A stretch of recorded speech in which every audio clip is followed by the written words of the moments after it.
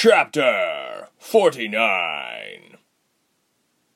Ilse had changed quite a lot over the past 5 months. She was just like all the others, skin glistening of sweat, hair matted and greasy, and a little bit of dirt spotted on her arms and legs.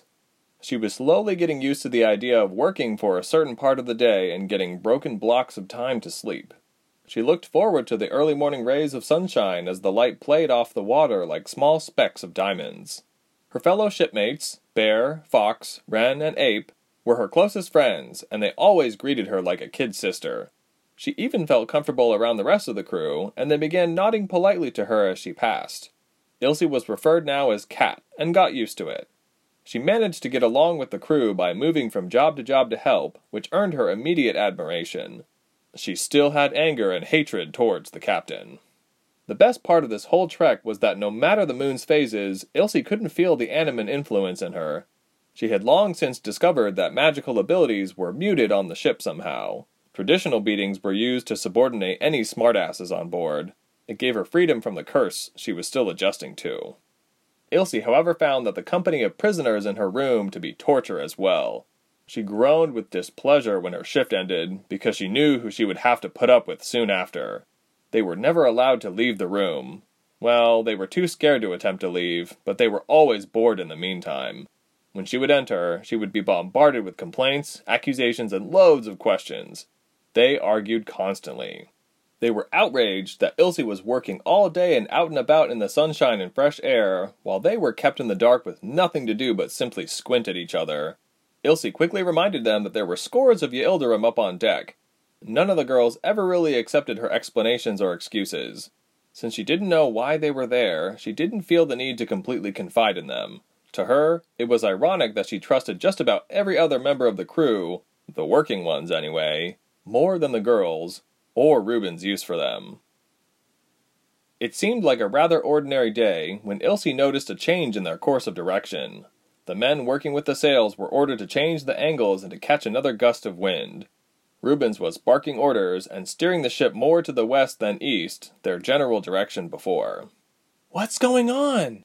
Ilse asked Wren. He looked over at her, while she made an effort to give Rubens a dirty look. Wren could sense her general concern when she turned to look at him. Her eyes were bright and determined, waiting for his reply. "From what I'm hearing, it sounds like we're heading for shore," he said. "For a pretty long break." Ilse blinked a few times. He could sense her hesitation upon asking why. "Why are we heading to shore?" Ilse asked, hiding her concern. Bear, Fox, and Ape soon overheard her question and joined the conversation. "Picking up some more rebels and prisoners, I suppose?" Fox said with a shrug. "Isn't that what we do all the time?" Ilse snorted at the response and folded her arms in contempt. They've done that a few times since she's been aboard. She knew this because for the duration she would be barricaded in her room. "The ship has room for only so many prisoners," Wren said, daring to glance at Ilse. Ilse's thoughts turned to the other hostages in her room. "They don't even know why they're in this ship," she thought. She shook her head in disgust. "Well, in a way, that's a good thing for Cat," Bear said, clamping his meaty and grimy hand on her shoulder. "I was a bit worried about you. Most of the time when they think they've got themselves a girl, we head east," Bear said, pointing towards east. "But I guess that they ain't so sure." Ilse felt a bit of guilt, knowing that she had only told Wren of her true identity. She didn't want to tell any more people about herself and her past, and no one felt eager to share theirs. Her friends were like the older siblings she never had, but she felt much safer in their ignorance. Besides, they didn't care. They still stood up for her and watched over her like a sister. No matter if she was a number 1 hostage or a random girl on the street, they didn't want anything bad to happen to her. "Will they let me go?" Ilse asked. The men shrugged sheepishly. "We haven't been letting go nobody yet," Fox said, looking at his feet. "Not like we'd let anything happen to you first." "Hey!" a Yildirim called, obviously of a higher rank. "I don't stand here to watch you running your mouth." The group looked back to see the man who owned the commanding voice and grumbled as their conversation soon disintegrated. The group dispersed to continue on with their labor. Ilse knelt down to take her place next to Wren. He looked over at her and he noticed that Ilse was moving faster and harder than her normal pace. Her face shone with sweat, but she didn't care. Her exhaling breath was fast-paced. She was pretending to be hard at work, but wheels were turning in her head. Something was on her mind. "Ilse, you seem so excited. What are you thinking about?" Ren said with a grin, placing an arm on her shoulder as if to stop her from vibrating. "No need to be extra excited about our chores." She looked at him with a small grin and fire burning in her eyes. She leaned over and whispered, "Land, Ren! Land means escape and revenge." "What?" Ren exclaimed. Ren looked at her, wide-eyed with surprise. "Are you out of your mind?" "Ren, I know it sounds crazy and impossible, but I've got to," Ilse said in a breathless whisper. "Rubens has been playing mind tricks with me this whole time, and it's time to show him that he won't break me." "And how exactly are you going to do that?" Ren said with a look of worry on his face.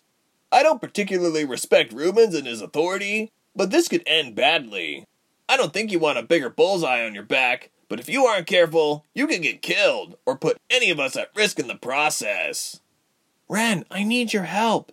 You know this ship better than I do," Ilse said, looking at him with sheer determination shining in her eyes. Her lips were drawn together in a firm line, her jaw set. They locked eye contact for what seemed like a long minute when Ren looked away. A small grin settled on his face. "How could I resist such authority of a lady?"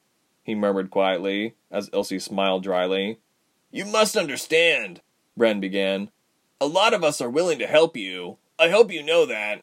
We'll do it out of friendship and all, but we want out too. I want to get off this ship just as much as you do." "Is that why you're friends with me?" Ilse asked, arching an eyebrow. "I know that I'm probably your best chance of ever getting back to Ravenna." "Because of your elite powers?" Ren asked. "I don't understand." Ilse sighed. "Because of Swift, I was able to pass through the wall myself." Ren whistled. "I had no idea. But like I said, these men would die for you. At least, I speak for myself. If you want to do this plan carefully." "I hope you know I wasn't planning on leaving on my own," Ilse said, catching Ren by surprise again. "What do you mean?" Ren asked. Ilse stopped scrubbing for a moment and gazed up to look in the direction of Rubens' captain chamber. He stood with his hands behind his back, gazing out at sea. He looked down at where she worked for but a moment with sheer disgust in his face.